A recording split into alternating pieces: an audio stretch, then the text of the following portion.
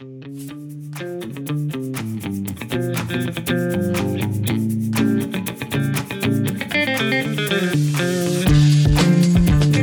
everyone, Shannon Tipton here, and welcome to this week's Learning Rebels Coffee Chat, where all the cool L&D peeps hang out. While you're here, don't forget to hit the subscribe button so you don't miss out on future chats. Today, the cool kids are tackling building a culture of collaboration. Now, making use of collaboration tools in meetings or brainstorming sessions is one thing, but if there isn't a culture around sharing and contributing in general, then collaboration efforts across the organization will suffer. So the question on the table today is, how can we help remove collaboration barriers and help support and nurture overall collaboration efforts? So without further ado, let's get to it. So happy Friday, everybody. And today we are talking about effective collaboration, building a culture of collaboration. That's really the big question on the table today. And I'm looking forward to having this conversation. The more that I looked into it, because I think we all understand a culture of learning, an organizational culture, but there really is a culture around people contributing. And how do we build that culture? So I wanted to get away from some of our conversations about tools, because tools, I think, is the easy solution. It's easy to throw a Mentimeter or a Miro at people, but to really encourage robust collaboration, I think requires something else. So I really wanted to open up this topic with everybody today and see what your thoughts were. So let's do that. Let's open it up. What are your thoughts about building the difference here between having collaborative types of meetings versus having a collaborative culture within the workplace? In your mind, how do those two things work together? Do they balance each other out? Do you have those two things in your workplace? What are your thoughts? Way back in the day, I'm an accountant for those who don't know. We had to build costing systems. So my collaboration was I would go down, and these are very large manufacturing companies, no costing, very little inventory control. So I would sit down with the people on the line and say, okay, I'm responsible to build a cost for this product. You people are the ones who know how it's done. And I would spend days with these people, ladies and men on production lines, talking about how important their job is in order so the company can know what something costs so we can sell it properly. And I did this with all the factory workers. I would just go and sit on the line and work with them and hand them tools and do whatever so they would feel comfortable with me and not some guy from the office, you know? Right. And I think that's a really good point where you talk about building relationships is an important part of building a culture that encourages not just sharing, but real exchange of information. Yeah, if they had a problem or a new idea, they'd phone me up in the office and they'd sit on the phone. And that's the relationship we had. I think anytime you want, just give me a call. Right. And they do that. So it was very, very good relationship with the folks in the factory. Without them, I wouldn't have a job anyway. So Right. What about the rest of you? What are your experiences here? For me, it's getting out in the field with our team members and actually experiencing what they experience. You see stuff and it looks really good on paper, but until you actually are sitting out there and really going through the motions and seeing what they're working with, what they're dealing with, what their day looks like, it's totally different. Right. One of the things that clearly discussed here was, are we building relationships? Are we encouraging a culture of sharing, which is really important? I think everybody has to know within the entire business that everybody's equal. Everybody contributes to the end. So you get your paycheck on Friday and you pay your rent, buy your car, and blah, blah. But I tried to build an atmosphere of pride in what everybody did. For their section of what they did, I showed them exactly how it fit into the big picture when we made a sale and we did it and we made a profit. It's because of them. And they had profit sharing. So that's great, because it's got to start departmentally. It's got to start within your own department, and then it kind of grows out. And I think what you're talking about here, Brian, is bringing in an element of psychological safety into collaborative spaces. That is incredibly important. And how can we continue to encourage organizations or your own personal organizations to do that? And who is doing that? So I'd like to hear from someone who is really encouraging that this is a safe place to collaborate. And everybody knows that it's a safe place to bring up your thoughts and ideas, and no, you're not too new to the organization to share. And yes, your voice has value. How are you going about doing that, Dawn? Yeah, we do that a lot. And the way that we do that is our end user, our end customer are girls. So whether we're working on our national team or with our affiliates who are distributed across the US and Canada, we always center the girls. So whatever the point or the issue or the challenge or the idea that we have that we're bringing forward, as long as we relate it to the impact that it has on the girls, whether that's a positive or a negative impact, it centers the other people off of like it being my idea. And it removes all that antagonism or an us versus them, or you're putting down my idea, or, that's not the way we've always done it. It allows all of us to be focusing in the same place, on the same person and the same people. And it removes a lot of that kind of office politics or unhealthy relationship issues that may be going on within teams. Where we are stuck is that when we are in meetings and we are collaborating, they are beautiful. I just had one of those this week. It was one of the best I have ever had, but I was so frustrated going into it because there were 3 teams that were having conversations and making decisions, and our team wasn't included, and it directly impacted our work and the work that we were asking our affiliates to do. We're missing like whatever that front end step is of who should be in the collaborative culture that you were talking about. That's where we're missing the mark. Once we're together, it's beautiful and fabulous, but the challenge is making sure that everybody that needs to be together is actually there. Spot on there, Dawn. And that is exactly where I wanted this conversation to head, because we're all really good at hosting collaborative meetings. I would hope, right? That's what we do. It's then involving the organization that becomes problematic sometimes. How do we get everybody on board? Not just a matter of including L&D in the conversations, that's always well and good, but really, how do we help nurture? We're not responsible for culture building, but how do we nurture that to where whatever it is that we do spreads? It's a joyous spread, sunshine spreading across the organization, rainbows and butterflies for everybody. So how can we make that happen? So Renee, I thought I saw your hand. Sounds like Woodstock to me. I try. So at our organization, we use a platform called Jive that's basically social media for companies. Jive, okay. Yeah. And it's really great for this because everybody has an account. Everybody can come on and say their opinion and join our communities of practice.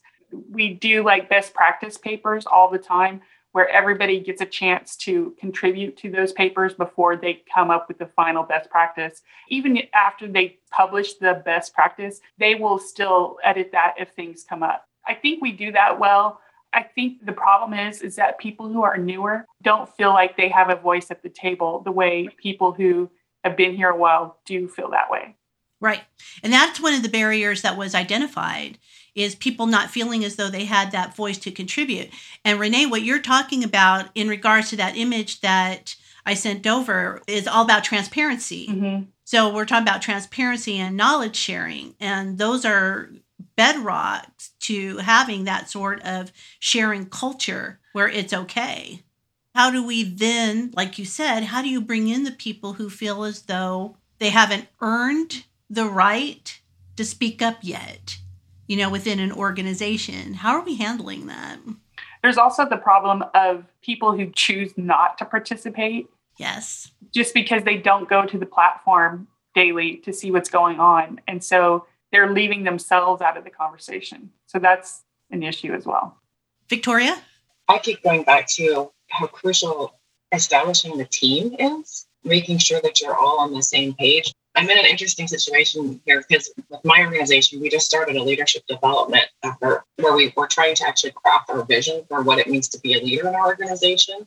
And then how do we establish those expectations across the organization? So this is like the first phase of this project. And we brought in this consultant. So we're starting with our senior leadership team. And just even one of the basic questions that we were asking them this week when we met was, how do you all define yourselves, you yourselves as this group? So it's a team of about 10 people. It was probably a 15-minute pause before somebody actually spoke up and could even identify what sort of team they thought that they were. Because they're like, are you a team? Are you a gang? Are you a mob? What are you? Somebody was just like, well, we're family. I wasn't picking up with the family vibe from everyone else.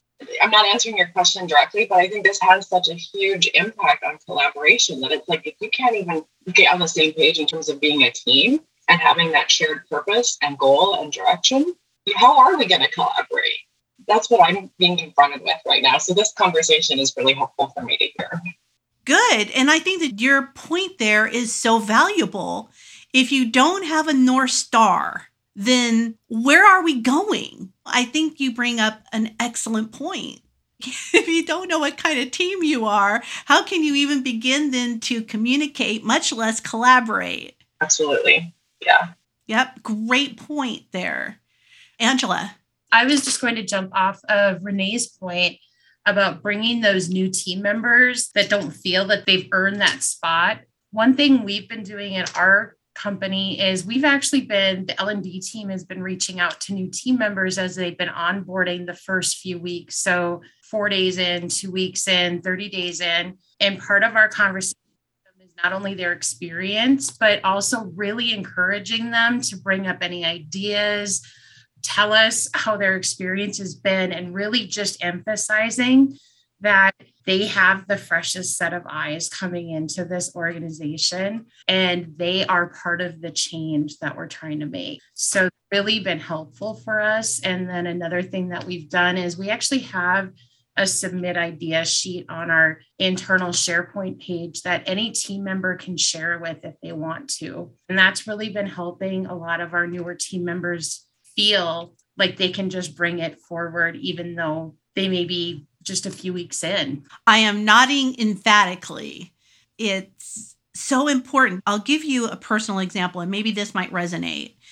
Many moons ago, as I was sitting in a leadership meeting, actually we're just prior to the leadership meeting, and people were brainstorming a certain issue that we were planning to discuss when we were in the meeting. And this one person brought up an idea, and the head guy said, that's the stupidest thing I've ever heard. And that person said nothing for the duration of the meeting, absolutely nothing. And then they come back and they said, why don't people contribute? And so when I said, well, you said this, and that kind of stifles communication, they said, oh, but they understand who I am. They understand that that's just my personality. Does that sound familiar? Yeah, I see lots of nodding heads. I see Jason, he's like, yes. Okay, so then how do we communicate to the organization as a whole that that's not going to encourage collaboration and cooperation? And that's why I like what you were talking about there, Angela, about keeping a shared document, because then they'll write down their ideas where they might not necessarily say it because they're afraid of being called out like that. Anyone else using a technique similar to this, to help lay the foundations for sharing information? Kind of what you were saying there, Shannon, about having that leader in there who kind of kills all the collaboration, all the contributions. One thing that I always try to do is not have them in those conversations. I'm going to meet with the team, and then I'll meet with you separately to get your ideas, because what I've always found is when they're in there, everybody will wait for the VP to talk, and they'll just agree. Yeah, that's what we want to do. Yeah, that's what we do. But when you get down to it, that's really not where they want to go. So not having them, and I keep going back to your graphic of item number 2, promote a place to safely contribute. And having those leaders in there does not create that. And every place I've been, every role I've been in, those leaders have stifled all collaboration. I try to create places where, yeah, they can talk freely, even if it's just having a one-on-one or just not inviting the leader to that. It's, I don't know if you've heard this before, that's the hippo syndrome, right? It's the hippo, the highest paid person's opinion syndrome. Everybody will agree with that person. Leaders need to be made aware that occurs. They don't admit it. They like to think that they're friends and they're buddies with everybody, but they might be, but they really are the president or the director or the CEO. And everybody thinks title first, friends second. And I'm with you, Jason. It does get in the way. So we can then build this culture of collaboration by bringing the leadership on board and saying, this is what we need from you. If you really want to move the needle, we have to take a hard look at what we do top down, bottom up. So what are some of your other thoughts about this? One thing that I try to do, even if it's just working on like a really simple PowerPoint or something, but anytime that I'm working with a group of people from the field, but one thing that I always try to do is have stuff built in that people can say no to, and like try to get to that as quickly as possible so that they can say, no, we don't like that, and then remove it just so that they can see, oh, he was serious when he said that if we didn't like something, tell him and he'll take it out. I think being willing to remove something or alter something that we created maybe sends more of a message of I'm taking you seriously than just adding suggestions does. Yes. Is that working? I think, I hope so. I'd like to believe so. Well, what kind of lessons are you getting from that? I'm really curious. I'm in a government job. I've been involved in, agency pilots before where they'll ask for our opinion. And I was in them as a field staff, and they'll ask for our opinions and we'll tell them like, this thing seems like a great idea on paper and it's utter garbage when it's in the field. And they'll nod and oh yeah. And then that's exactly what will show up. Having had that experience, I'll be working on some project idea with people that are in the field doing the program that I'm in. And I'll start off with like, no, seriously, if you think something is a bad idea, tell me and I will remove it. I think what I've seen that I'm hopefully remembering correctly and not just rose-colored glassing. After the first several times that I did that, after the first several times that they saw me, removing some slides or changing something in a business process, after people saw me doing that a few times, I started to get more and more, no, take that out. Or, okay, this is a really good start, but change it to this and it'll work better. Started to get more and more of feedback, even not just during meetings, but like the next week, get an email or a Teams chat or something. Hey, I was thinking about this project and what about doing this thing? It's leading by example, isn't it? Yeah, hopefully. I believe that we really could do more when it comes to behavior modeling. Yeah. In other words, be the change you want to see. I think a lot of times we get frustrated as L&D people, we want these things to occur and we hope that we're doing everything that we need to do. And then we don't see the change happening. So we get frustrated and maybe we stop or we move our attention to something else that might get more immediate results. Although something like this takes time. Yeah. Maybe our own impatience gets in our way of success when it comes to nurturing a culture. Thinking back on it, it took probably a good year in my current role of very actively saying, negative feedback is okay and there will be no repercussions. If something's a bad idea, tell me. I don't want to do it if it's not going to help. But it's probably a full year of saying that consistently and, doing the modeling, like you said, the removing things before people started to kind of, oh, he really means it. Right. It also goes back to what Angela was talking about. We were talking about keeping a document, even if it's in Jive or wherever it is. So you keep this living, breathing document about whatever, about a project. And if somebody puts critical feedback within that document and your response is, thank you, no ifs or buts or anything, it's just thank you, I appreciate that feedback, then people see then that it's okay. So it's just like what David was just talking about. Thank you for telling me. I'll take that action. And people see it in writing and you say thank you, then they realize, oh, more of that is appreciated. The more of those sorts of actions that we take, then hopefully it spreads. Let's build on that. So what other actions can we take that people can say, oh, well, that's a great idea. I should do more of that. So when we think about behavior modeling, what other actions can we take then that shows collaboration in action? My neck hurts from nodding up and down and back and forth for saying, yes, I agree. And we've run into this for the last 25 years when we do emergency response training.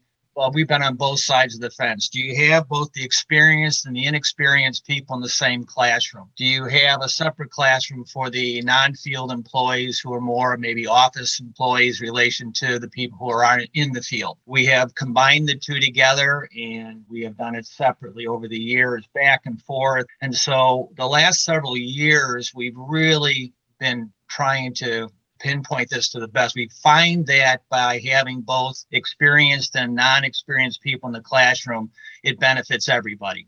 And you're trying to get people to convince them that they need to be participants for the non-experienced employees. So back to what we've been talking about, saying, how do you get those employees? You know, we've been through the whole thing, and Brian, you probably heard it 1,000 times too, or everyone else, check your title at the door. This is a zone where you are free to say what you want to say and not worry about a title or who's talking. And we've started to bridge that gap very well. And part of the way we did it was because of virtual training. We actually just did a video introduction, or what we call a welcome video, to the training program about 6 weeks ahead of time by one of our upper management employees. And he would come in and he would then tell them, this is what we're coming into, emergency response. This is what we expect. And we really expect, we are putting both the field and non-field together. And the reason why we're doing it is because of this, and so on. And he does a good definition, or she will do a good definition of what we expect, or defining the training protocol. We also are getting better at facilitating and bringing people into the conversation who we see haven't talked at all. So we're starting to get better at bringing people into the fold and trying to get the young employees to realize how important it is to do that. But one thing we do is, in the second pre-training presentation, we encourage all leadership to get their employees to let one of the non-field employees spend a day with a field employee. Let them go out in the car, let them drive around, let them go into the factory, let them go into whatever it is, go on a sales call, whatever they need to do to let them go out and experience the field, so they're not totally, not understanding what's going on in their respective field position. We found that to be encouraging. Obviously, with COVID, it's very difficult because they're saying, well, we don't want our employees in the car with people.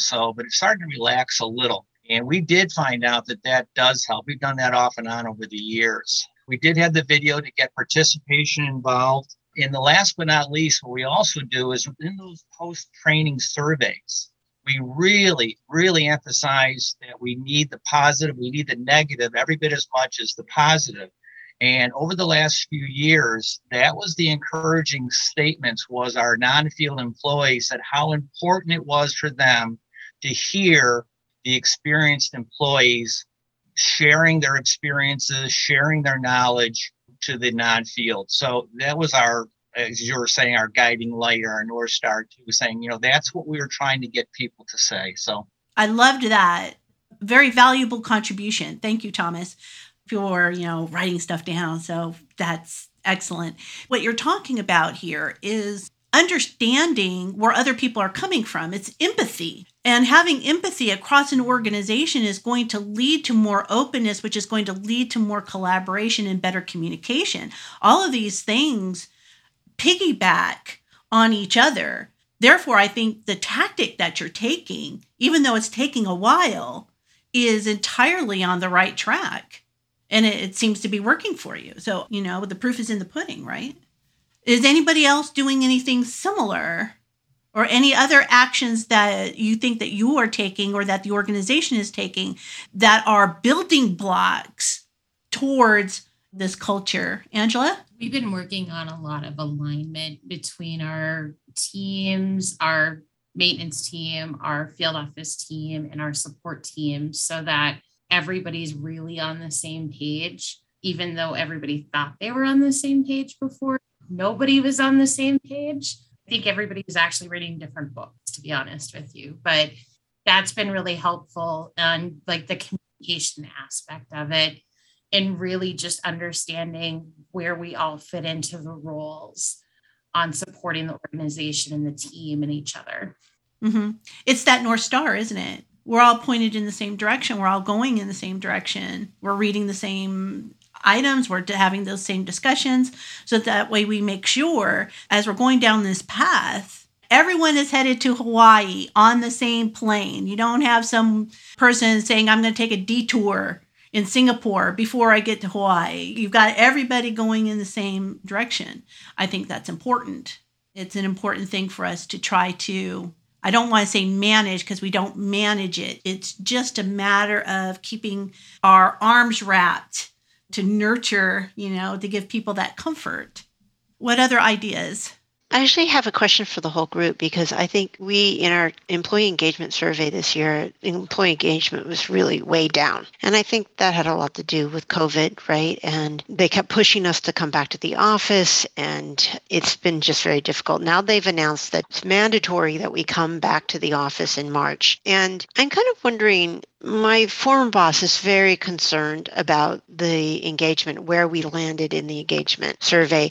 So I was wondering, has a company said, okay, we really are going to increase engagement, but cross-functionally as a company, we're talking a lot of L&D here, like individual, but has there been successful programs where the company has said, yes, we're going to increase engagement, but how do you go about doing that? Like, we're doing it kind of in this discussion in a more granular, like how does L&D do it? But then if we were tasked with doing an entire company, how would we approach that? I might be able to help a little bit. Okay. Company's done is we actually have several different committees. So we have what we call a fun committee. I mean, like literally they're kind of the ones that bring all the fun in, right? Like there's programs. It hits every one of the outbound organizations, cities that we're in. So we have somebody in each one of them. They will work with different donation drives if there's something going on. But then we have volunteer committees. So like if they're working like with volunteer items around the community, that's a really big standpoint for us.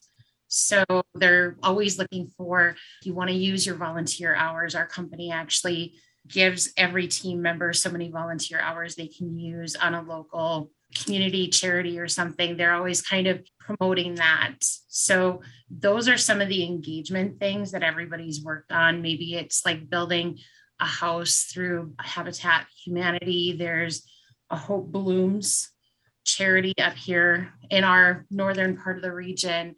So there's all these different opportunities for people to kind of come together and get engaged. So yeah, we came back all into the office last February. So I feel your pain. Yeah. One thing I think is important, and I love that idea about committees. The last organization that I worked for, we used to have a steering committee, and the steering committee was tasked with certain items depending on what was happening in the organization at that particular time. The people on the steering committee always rotated in and out. So it was always different people, different voices, different positions, to kind of sense check. It's not just the top 3 people from HR. That leads me to the point, which is a lot of times they will put things like engagement on the desk of the HR person or on the desk of the L&D person. That's not our role. So when they say that it's your project, it's not your project. It's not even a project. It's okay, we want to ensure that the culture is behaving in such a way. That's everybody's responsibility. All you can do is try to guide that. But you need input from everyone, not just your voice. Otherwise, you get to that area Thomas and Jason might have alluded to, is that people see it as a silo. So once again, we're working in this silo and people are like, what are they doing up there in that corporate office? It's important, I think, to bring a variety of voices into it, because here's the other thing that I would advise, Kelly, is engagement is on a lot of employee surveys. Has anyone defined what engagement means to your organization? What does that mean? What does it look like? Then you go back to the business and say, this is what we believe engagement is. Is this what you believe engagement is? Yeah, you're right. Then you start up. So Amy, I see your hand. I think to add on that, as far as, looking at engagement at our company, when we say engagement in training, we really focus on how our employees engaging in their training and professional development. Are they initiating it themselves? We're really trying to focus on that piece of engagement because, like you said, there are different pieces of engagement. So we see this as our responsibility. And then how can we drive that engagement? And so this year it's been part of my goal to actually rebrand our LMS, which we just always call the LMS. And so part of it is really, let's give it actually a name, and we're going to call it our CNB University, CNBU for short, because it's all about you and your development and your growth.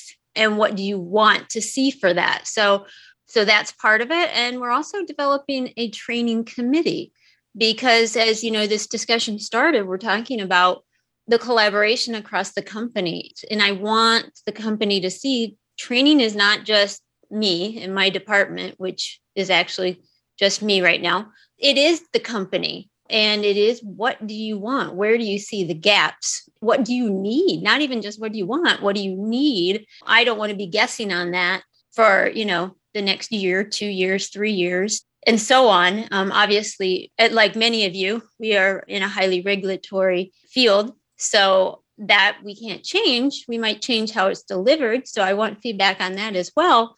Also, the stuff that we aren't required to do. How can we really encourage people to get into that besides rebranding it and making it something that you really want to go to? And so those are some things actually we're already starting to work on it and we're kicking it off. So really looking forward to that and pulling our employees into the whole process. I did see the chat comment. Yes, I currently am an employee of one or department of one. Department of one. Let's hear it for departments of ones, right? Yay. Victoria. Yeah, so just to touch a little bit on the employee engagement piece, I've got two things related to that. And one is our executive director, when he started at the organization about 6 years ago, he brought forth the concept of wanting us to be an irresistible organization. So if you're familiar with HR analyst Josh Bersin, he partnered with Deloitte Consulting, and he has this irresistible organization model. And it actually went through a recent refresh, but up until I think last summer, there were like these, what we call them 5 pillars. And so it's meaningful, supportive management, trust and leadership, flexible work environment, opportunity for growth, and I think like meaningful work. And then the most recent one that was just added was well-being. And so this is just sort of the underpinning of our organizational culture. And it's something that we're always talking about. We want to be an irresistible organization. And how do we embody these various pillars? And then there's like 5 elements that are under each of those pillars. So anyway, I just wanted to say that that's sort of our philosophy that we're trying to live up. And sometimes we do a better job at it than others. But then just in terms of the employee engagement survey and going back to that, we actually have a dedicated group that sort of has spun off from this irresistible organization. That's called our IO Rangers. And it's comprised of people from every department within our organization. And so they are their own committee. They are the ones responsible for running the annual employee engagement survey. And they have a direct line to our executive director. So when people have concerns or things that they want to bring up, they can go to their team's dedicated representative and report anonymously, and then these things can get surfaced up and addressed accordingly. So just wanted to toss that out there. Is that something that we do? Yeah, thank you for that. I made a note. I'm going to look that up. I haven't seen that from Josh Bersin yet. And he does a lot of good work in this area, and I think it's worth checking out. So Kelly, I don't know if any of that was helpful. It was very, very helpful. Thank you, Victoria, so much for specific recommendations. I'm definitely going to go to Amazon and buy the book and go to the website and do some reading because this is a concern at our organization and we need to learn to overcome And I think it's a changing model. Like a lot of people went hybrid and working from home, and the company itself didn't recognize that we are all working differently now and has never accepted it. It was always come back to work, come back to work, come back to work. Meanwhile, my last department is now 75% remote people because they literally couldn't. I live in the Bay Area. They couldn't find people. They had to hire remote. When we think about culture, it's really important to understand not only the culture of collaboration, but what's your organizational culture like, which is what Kelly was alluding to. If your organizational culture is not set on a firm foundation, then building from that is going to be near to impossible. You can put lipstick on a pig, you know that saying, right? And that's essentially what we would be doing. If your people aren't used to working together and they don't like working together, then that's a cultural thing that you're going to have to address first before you can solve the problem of coming together. Those two things are intrinsically linked. That's something worth thinking about. But any other additional ideas or thoughts about building the culture of collaboration? We have several people within our organization that are really good at this, and there's a lot of us who really need to be following their example and do more, is they intentionally call out the effective collaborations that they've had. So like they'll go in our Slack channel, and we have an appreciation channel within it, and they'll call out specific people that they had a really good collaboration experience with. I like that. So sharing. Celebrating the things we did really well. Yep. I think that's a great idea. The more we can do of that to make the organization aware that these things are happening. Because a lot of times, not only are we working in silos, but they are working in silos. So reaching across departments, bringing people into the conversations. And I think little things, when you talk about the fund committee, part of that is, are you having lunch with someone different? Are you having coffee with someone different? Are you in your clique at work? Are you breaking out of that? Because then we get shared conversations. And once we're comfortable with shared conversations, then maybe collaboration is the next logical step. So even when we're working in this virtual space, call up somebody that you wouldn't normally and say, hey, let's have lunch together over Zoom, or let's have coffee together over Zoom. You are expanding your knowledge, you're expanding your understanding of what's happening within the organization. That might be something worth investigating. Any other ideas? One of the things we kind of did this year, some of the people I deal with are non-trainers. They are management employees. And again, they're not from the educational side or from the training side. And they're kind of getting put into this. And of course, just like every other company around the country nowadays, they give them additional titles, but they don't take any of the other work away. So they're still overloaded with what they normally had. Now, on top of that, they think, well, training's no big deal. Just, all you have to do is put together a few PowerPoints and that's training. So it's taken me a few years to kind of soften and get these people back on board with what really is important. One of the things I got them finally to understand was a focus group. And then early on, we got them last year to do it, but it was towards the end of putting the presentation together, which we already had 3/4 of the material created. And when they were making a suggestion, it wouldn't have worked, or we couldn't take the time to reinvent the wheel at that point in time. So we've got the focus group working early on now. We're shooting for a September training date. What we did was we got together several of the experienced employees who have been in the training over the last several years and some of the newer stuff. We got them to sit down with us, and we talked about surveys. We talked about what they liked and didn't like from last year in the emergency training, what they would like to see, what worked, what didn't work kind of concept. It was really good. It was really a lot of information that touches on those items that you forget, like the surveys I mentioned to you earlier, that we make sure in the training now, this year we said, by the way, this change in this year's training was because of the surveys we received last year. And many of you said that you would like to see us as a group instead of individuals. So that's why we're back together again this year. That really goes a long way for them saying, okay, you did listen to me. Or, my survey does mean something. So we did get much better surveys this time around. In fact, probably almost a little too much criticism. Got to be careful to be sure. But anyway, back to the focus group really quick. We're going to meet again. We took away a lot of the information they talked about. And from there, we plan to put together a subject matter expert group to help us maybe coordinate some of the material that we're going to use moving forward. So it had a couple of advantages, a plus type of thing to it. So, but that focus group, like I said, I've been pushing for it for years and it looks good. That's great. I love a good focus group. There's nothing like throwing a rock in the middle of the pond and seeing what ripples out. I love me a good focus group. That idea really resonates with me. So thank you for sharing that. And I think sharing the data that went along with it is really important. Because like you said, Thomas, if people get a sense that, hey, they heard my voice, then I'm going to contribute again. That becomes something that when you talk about engagement, that really does build engagement. So thank you. So Don, yeah, the collaborative culture is who are you considering a subject matter expert? And anyone could be a subject matter expert, I suppose. And it's just a matter of what area of expertise are you looking for? Because everybody's got some sort of opinion or contribution that they could make. And a lot of times true subject matter experts get a little hairy about other people being in their territory. But I think that we can smooth that path too, to say, more voices are better than just one voice, and still respecting their knowledge. I think that goes a long way as well when we're talking about collaboration and building that culture of collaboration.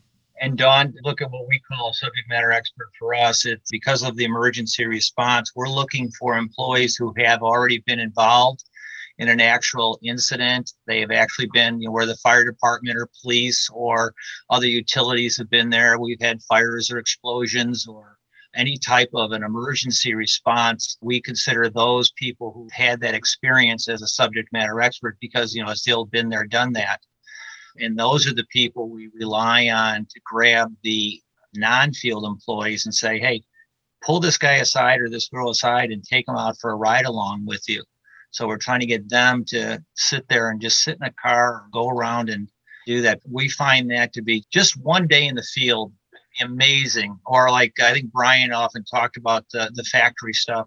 You put somebody down on the factory floor and walking around and you see what the difference of what a widget is and how it's being made.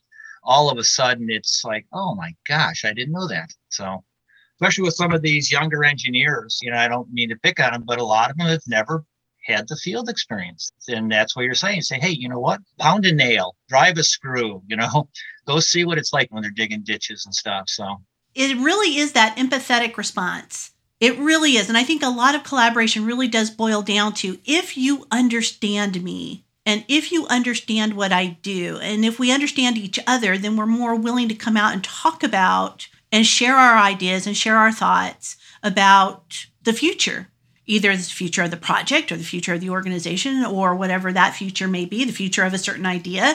But we're all more willing to have that discussion. So thank you for all of that. And thank you to everyone for joining me today.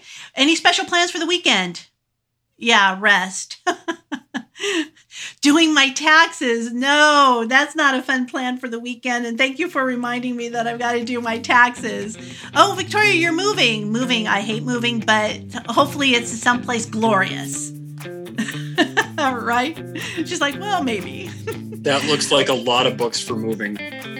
I know. She's got a lot of books there. I'm in my new spot. I'm still Oh, you're in the new spot. Okay. Yeah, it's 5 blocks. It's not far, but still moving households. Okay. Well, good. Yeah, and that does look like a lot of books for moving. All right. So have a good. Thank you, everyone, for hanging with us for another Learning Rebels Coffee Chat, where we discussed building a culture of collaboration. The big takeaway today: 1, it's hard to nurture a culture of collaboration if the overall organizational culture doesn't support the free flow of sharing of information and ideas. And 2, in order to build a culture of collaboration, we as L&D professionals must first be empathic listeners and keen observers of business. As Franklin Covey says, seek first to understand. As always, the shared experiences were flowing, and I hope you were able to take away at least one idea to apply to your organization. As a reminder, all the resources can be found in the show notes below. And while you're there, be sure to hit the subscribe button so you don't miss out on future chats, like the one coming up about how to build a relationship with your subject matter expert. To learn more about how you can join the live coffee chat conversations, go on over to learningrebels.com and sign on up. In the meantime, stay curious, be rebellious, and take over the world. Bye for now.